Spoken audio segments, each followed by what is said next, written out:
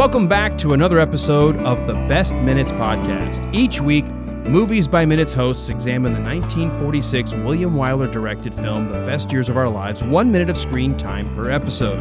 I'm the host, Alan Sanders, and also joining me is Walt Murray. Walt, how are you? I am good, buddy. How's it going?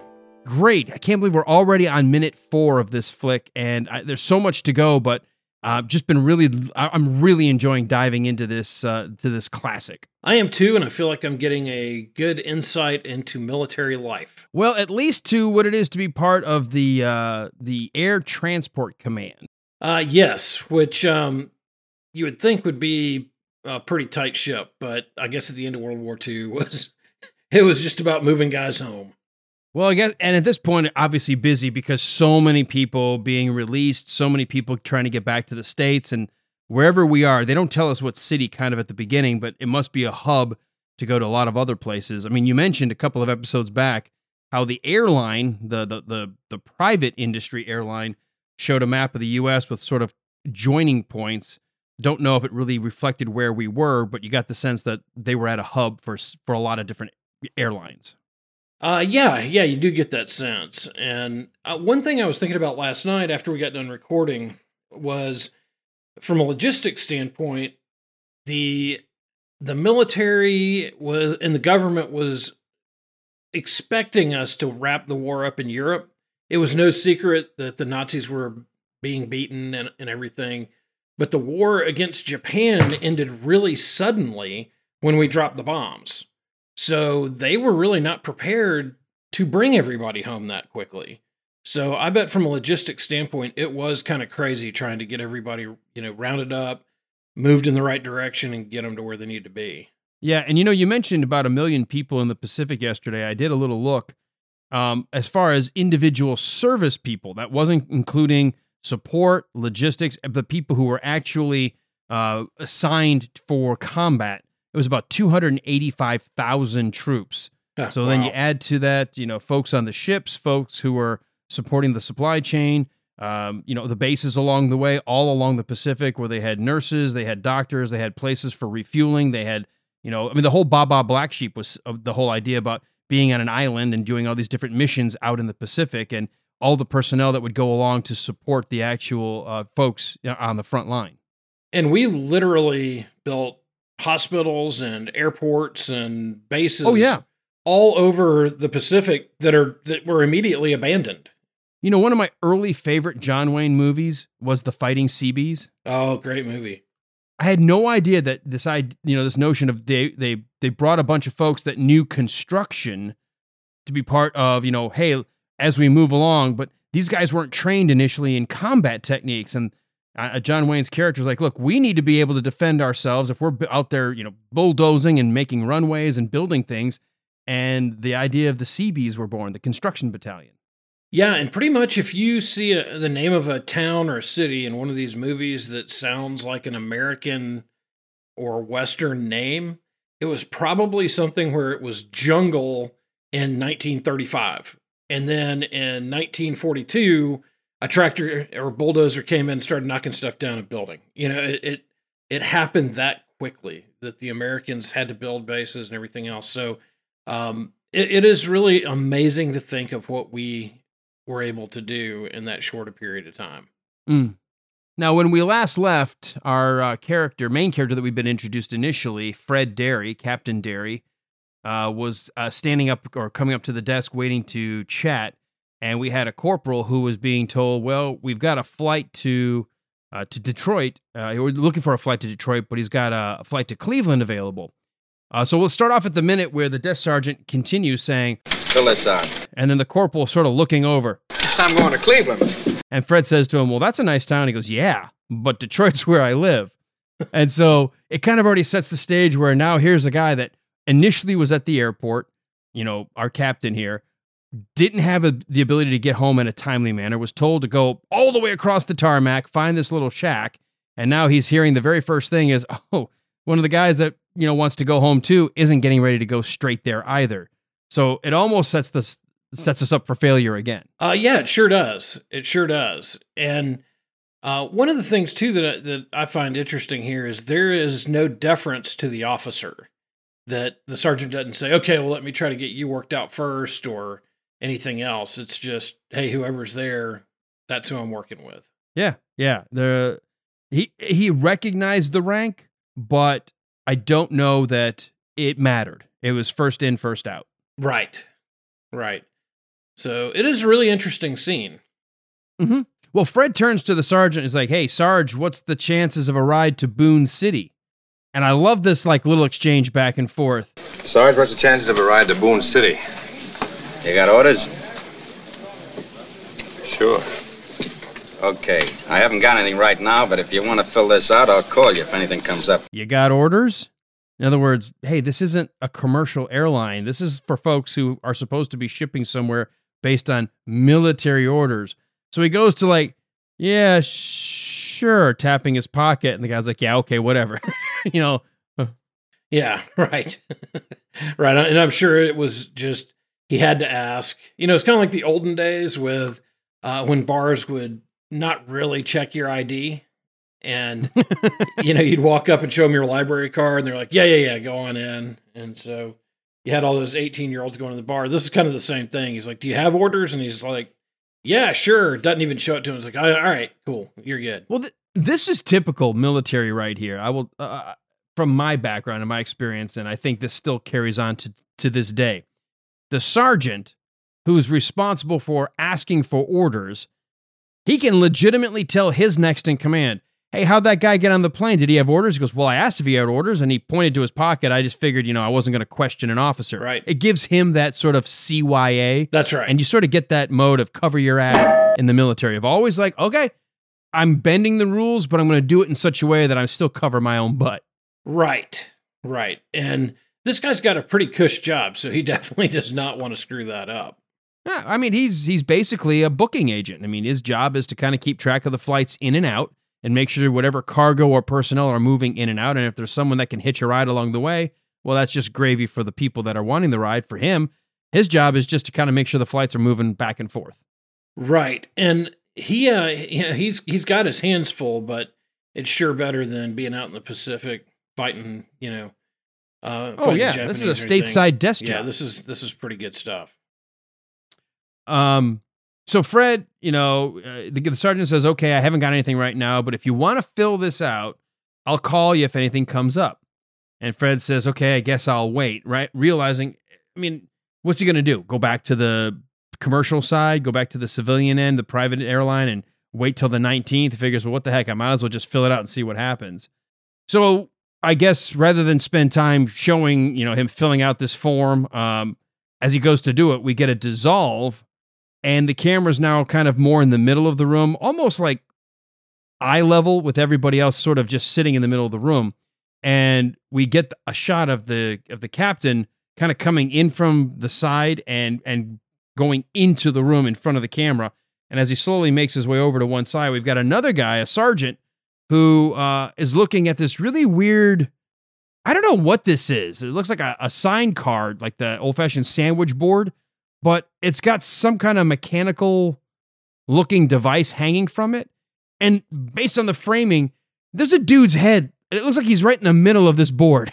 Yeah, the ghost head. Yeah, it's just floating right there because he's up against the back wall underneath the board where they've got, the destinations of what's coming in, what's going out. But it's really weird because this little U-shaped, pipe or something underneath this trifold or sandwich card. I don't know what you want to call it.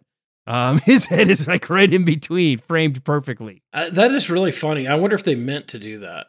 It almost looks like he's like a really small person dangling underneath the side. Yeah, right. He's a part of whatever's hanging there. Yeah. So, and I'm no mechanic, but I have no idea what that is. I've been around some airplanes and things like that, but I have no idea what that part is. Yeah, it almost looks like it's some kind of an intake or some kind of. It's obviously looks like some engine part, but the fact that it's just sitting there, I'm wondering, are we supposed to assume, because remember with the Air Transport Command, one of the things is to move cargo, so maybe it's a part for something needed at another base, and it's just shipped that way. Like that's its shipping frame. Yeah, it could be. So it's just kind of like dangling, like it's suspended, I guess. If you look, there's like, it looks like where the crossbar goes across. Yep. And I can't really make out the lettering, but it almost looks like some of the mechanics of the part is above that crossbar. Yeah, it's almost like it's hooked in up there, and it goes by so fast it's hard to tell what it is. Yeah, I'm wondering, maybe that's what it is. That it's like, here's all these guys sitting in the middle of this room, and there's a delivery that needs to go to one of the bases somewhere in the United States, and who knows, maybe one of the guys is going to tag along with that part. Yeah, maybe. Well, and if you're going wherever it's going, you don't care. You just want on the plane. Well, and you even have the guy says, "Hey, you guys, I need a couple of men here to give me a hand to get this out to a plane." So I'm just going to go with it's something that they're transporting. It's some kind of cargo. Yeah, and I wonder if it isn't just stuff they stuck together that looks mechanical, and they shoved it on this little tripod and moving it on out of there. But because it doesn't look like anything. Now, one of the viewers is going to be like, "Look, you idiots! Here's what it is. How do you not know this?" Right. Well, back in 1943, the DC-4 would have used this as an intel. I'm like, I don't. Look, Jim O'Kane, I'm not you, okay? If you wanted that kind of detail, you should have invited yourself in this episode. And you should have put it in the notes. Could have very easily said, "Hey guys, in episode 4, I need to join you to explain what that part is." Well, he may have made the big mistake of thinking we were smart enough to know. Well, he did know I was ex-military, but you know what? I'm not a mechanic. I was in the intel community, so we didn't actually work all that much. We sat down and did a lot of listening. Did our best to figure out how to get other people to do the manual labor. I can see that. What I do think is interesting is we don't really sense yet that this shot on the guy in the naval peacoat and his Dixie cup sitting there with his hands in his pocket, we don't quite know yet that he's going to become a prominent figure. But for our folks, listening maybe in and they've seen the movie so many times and they know who we're talking about, that's the actor who is going to be really recognized for his work in this film. As the sergeant kind of taps a couple of the guys and you start seeing folks get up and you hear somebody say, "I bet this thing weighs a ton." One of the guys then kind of looks over at the sailor just sitting there, and he's kind of got that look of like, "Yeah, I don't think I'm going to be able to help much." And the guy actually, looks at him and goes, What's the matter, sailor? Tired or something? Does it kind of with that sort of sarcastic, which makes me believe that this sailor's been sitting here for a while, and I think this is a little bit of a, well, we know who he is because you and I have done our research, so I don't want to spoil it for folks who are maybe watching the movie and listening along 1 minute at a time. But there is something about why we have kind of a shot on this sailor, and he refuses, or at least at the scene, doesn't take his hands out of his pockets. Right. Keep your eyes on this guy. Yeah. I don't want to give anything away. I'll just say he's kind of got that look of like, all right, I know you're kind of being a jackass, but you have no idea why I can't help. Right. And of course, we, the audience, don't know why he doesn't get up to help. That's right. And I'm sure everybody's been around the guy in the military who is the kind of the bum or the sad sack who tries to get out of every detail. So I'm sure that's what they were assuming about him. Oh, yeah, absolutely. Because if you don't jump to, then you're obviously that guy that's being waited. Is waiting to be told what to do. And we all know those kind of types. They just get on our nerves like, well, I wasn't ordered. I'm just sitting here until someone tells me to do something. Yep. Yeah, I gotta love those guys. You do get this passing shot as the thing is moving across. This frame is moving out, and we do get sort of a I don't want to call it necessarily a push in, but it really does kind of hang on the character here of the sailor. While everybody is moving, our captain, grabs the empty chair, kind of observing all the enlisted make that move as the camera pushes into our sailor, and they kind of exchange kind of a look, but they never really interact beyond that. As the captain sort of leans back, I wanted you to notice something. When the captain leans back and decides he's going to put his foot on the inner wall of the bookcase, he's, let's see, maybe 2 shelves up on this, what looks like it has 1, 2, 3, 4. Looks like it has 5 shelves, this bookshelf. So he's kind of midway up the bookshelf. Right. The sailor closes his eyes, kind of settles back in. Our captain sort of says, all right, I'm going to try to settle in and take a nap until they find something. The next dissolve, I don't know how much time has passed, but look at where our captain's feet is. I know it. They are completely up at the top, both of them. This dude's got both feet in the very top corner of the bookshelf, and he is as comfortable, like he's a complete L laying back against the wall. And how is that chair not sliding across the floor? There's no way that wouldn't fall. I don't know. Maybe he's got rubber stoppers or something, but yeah, he's all jacked up, hanging up against the wall, which actually is going to be kind of funny in a second here, because I don't know how much time has passed, but the sailor is still sitting there. He's acting asleep. We now have in this shot in the foreground, there is a female character. We see just her back, and she's talking to a sailor. And so I don't know, what the situation is there, but she wasn't in the shots before. So, there's a new character. Definitely some kind of time has passed. Who knows, an hour, 2 hours, but it's definitely been a long nap time. So would she be a whack, or does she look like a actual military member? I can't tell from the backside here. It almost looks like she would be wearing like a nurse's hat, but I don't know if those are nurse's colors. I wonder if she's USO.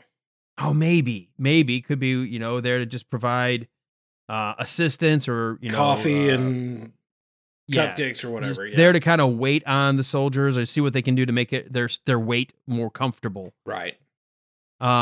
We do get the sergeant, though, starts off right off after this dissolve. Derry, Captain Fred Derry. Oh, coming. And he starts yelling. He goes, "Derry, Captain Derry."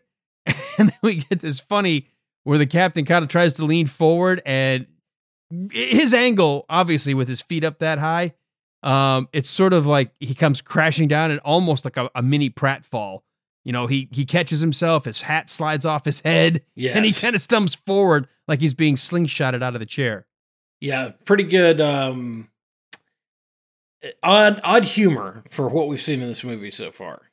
Yeah, just a little bit of it's quirky. It's not too stupid, but just enough to go, okay, this guy, he's catching himself in a weird little fall. He's probably, how when you've fallen asleep in a strange place and in a strange position, and all of a sudden you realize they're calling your name, and like everything goes like a little, like it's weird. You feel the world, you're not in the right spot.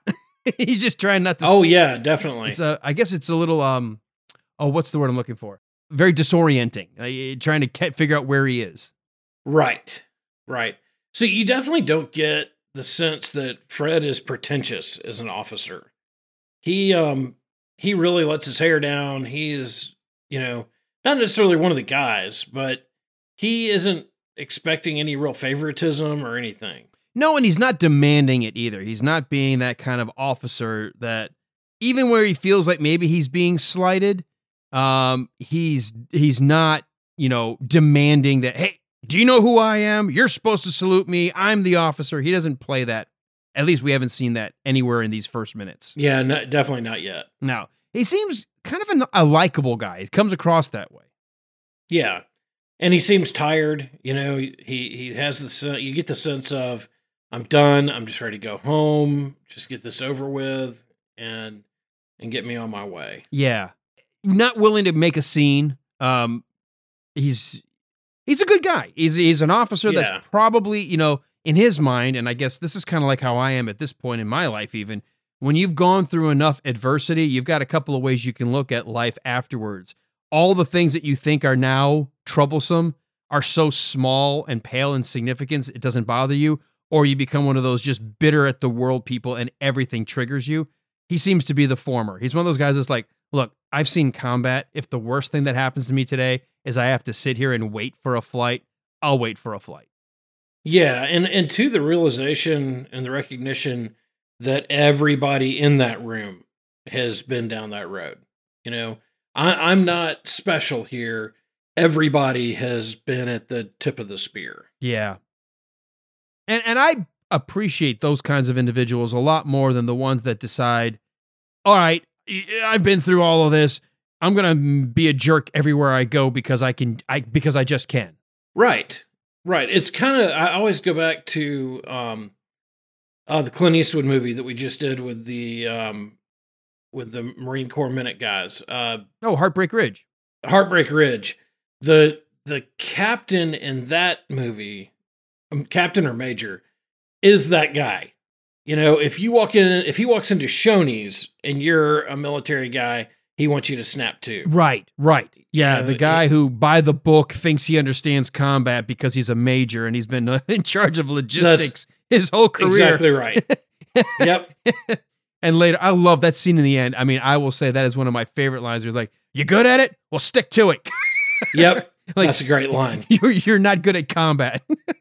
Yeah, and I really, kind of juxtaposed to that at the end of Band of Brothers, or kind of towards the end, the lieutenant who had been so hard on them in training and then who did not deploy with them goes walking by, and one of the guys that he had trained who had worked his way up to and been promoted up to major is sitting in his Jeep, and the lieutenant walks by and doesn't salute him, and he stops him and he says, "Lieutenant, you salute the rank, not the man." And I kind of think, yeah, I mean, in that case, you want to show it out for him, but he had never done that any other time during that whole show. So he had always respected the guys who served under him, who he had kind of grown up with. But the one guy who really needed to be put in his place, he was willing to be right. To put and in that's his the place. difference between being a 24/7 jerk or knowing the right time to use that sort of tactical position of my rank is outranking you, and I'm going to use it now to teach you a lesson. That's right. Well, we don't get to see what he's calling our Fred Derry to the desk for. Obviously, Fred's hoping it's good news. So we end the minute with him still in mid-stumble. He does at one point grab the arm of the chair where the sailor was asleep. Doesn't seem like the sailor, at least when the minute ends, is awoken by that jostling. But at the very last frame here, he's still kind of stumbling forward into the room to head to the desk. Yes, he is.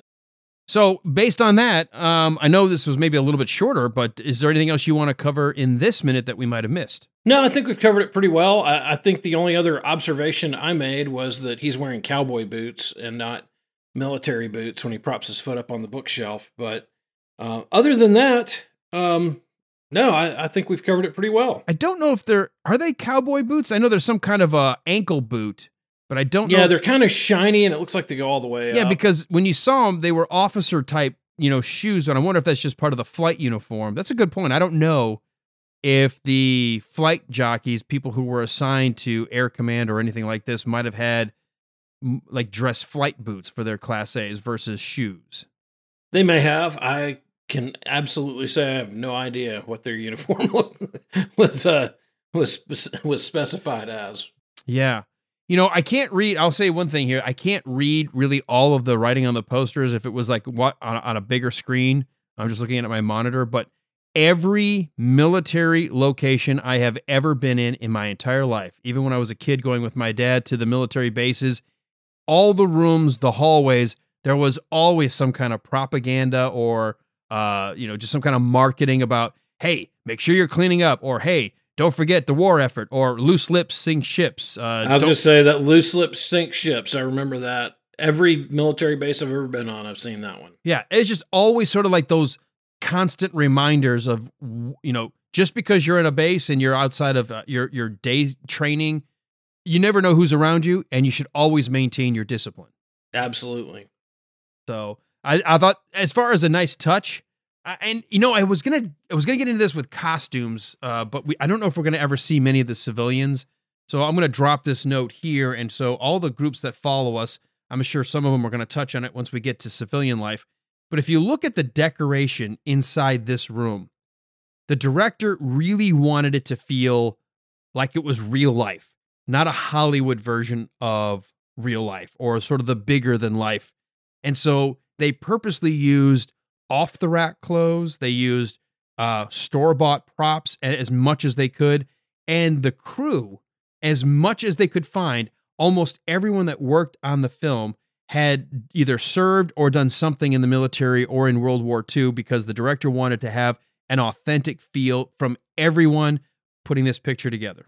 Yeah, and it really does, even for somebody like me who is not a military person, it is very convincing that this is a military operation. Yeah, yeah. So keep an eye on that not just because we only get the scenes where the military folks are still transitioning back to home life, but with the movie that we're going to get back into each of the civilian lives, it was very much about making sure everyone looked like ordinary, pedestrian, civilian. They didn't want it to look Hollywood. They didn't want it to look glamorous or bigger than life. They wanted everyone to look like they just were shopping at your local, back then, like Montgomery Ward or your local Five and Dime. They weren't going to some Hollywood boutique. Well, the other thing, too, that I think they did a great job with, when you see a lot of those movies where at the beginning they're shipping out, the guys are much more, kind of straight-laced, they're buttoned up, they're tight, they're in perfect uniform, and they are very military. And then this, on the other side, kind of gives you the sense of these are the guys who've been there and done that. They're wrapping up their time in the military. They're kind of done. And, they're not buttoned up. Their ties are loose. They're laying around on the floor. They're not in that gung-ho military feeling that you would get if we were seeing them go off to war. Yeah. No, it's a good point. They've got the sense of being a little bit more disheveled than you would have expected if they were shipping out. Yes, absolutely. All right. Well, before we close this one out, you and I are part of a podcast called The Wilder Ride. And before we leave on how you can learn more about this podcast, where can people learn a little bit more about ours? If you want to learn about ours, probably the best place to go is our website, which is thewilderride.com. And from our website, you can find all of our old episodes, our former guests to come when we have that available, some of the interviews that we've done with a couple of the celebrities who've been in the movies we've covered, and a whole bevy of other things that you'll want to check out. It'll also take you to our social media, and I would highlight our Facebook page, facebook.com/thewilderride. And from there, you want to follow us and then join the listeners group that comes right behind that. You'll have a couple questions to answer just to make sure you're not some internet robot trying to get in. And that is all entertainment, no politics, no nonsense, just good fun. And speaking of listeners groups, this podcast, the Best Minute podcast, looking at the movie The Best Years of Our Lives, has a listeners group as well. If you do a search for Butch's Place, the Best Years of Our Lives Listeners Cafe, you can join that and be part of the conversation here as we continue through this film all through 2021, as different groups come on and talk about things. If we missed something, we got something wrong, or what that part was dangling from that sort of framed sandwich board looking device that they had to pull out of the room, hey, let us know and we'll engage with you as well. You can also follow on Twitter, The Best Minutes. That's at The Best Minutes on Twitter. And the website is thebestminutes.com. And come on back tomorrow, Friday, as we close out the week. We've got another episode as we continue to break down the Academy Award-winning flick, The Best Years of Our Lives. And I tell you what, I've been in some of these rooms where I'm just like, I just hope nobody tries to make me salute. I'm done. Yeah, I can imagine. I don't need Frank Burns telling me what to do at this point. Well, I hope one of the listeners will let us know what that part is, because it's a pretty interesting looking piece of equipment. I'm thinking it's going to be Jim O'Kane. He's going to be like, guys. Dummies. What's wrong with you? Dummies. Well, he'd be right. Yes, he would. On so many levels.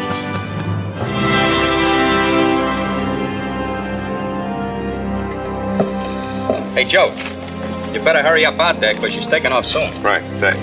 Come on, Taylor.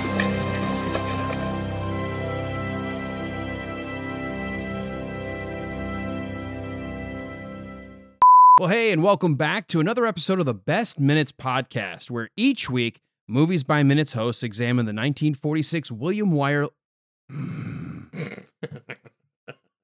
Can't believe I can't say his fucking name every time I stumble. All right. Where each week, Movies by Minutes hosts examine the 1946 William Wyler directed film, The Best Years of Our Lives, 1 minute of screen time per episode. I'm your host, Alan Sanders, and joining me is always... God, why do I do that? I don't need to introduce you. It's not our podcast. You know what? I'm starting from the beginning. Okay. Just making more work for myself. Okay, are you there? Yeah, can you hear me? Yes, I don't know what happened. Zoom just crashed on me. Oh, so you've been gone this whole time and I've been talking to myself? No, for about 10 seconds. Okay. Oh, good. I'm glad we're having trouble. Yeah, that's awesome.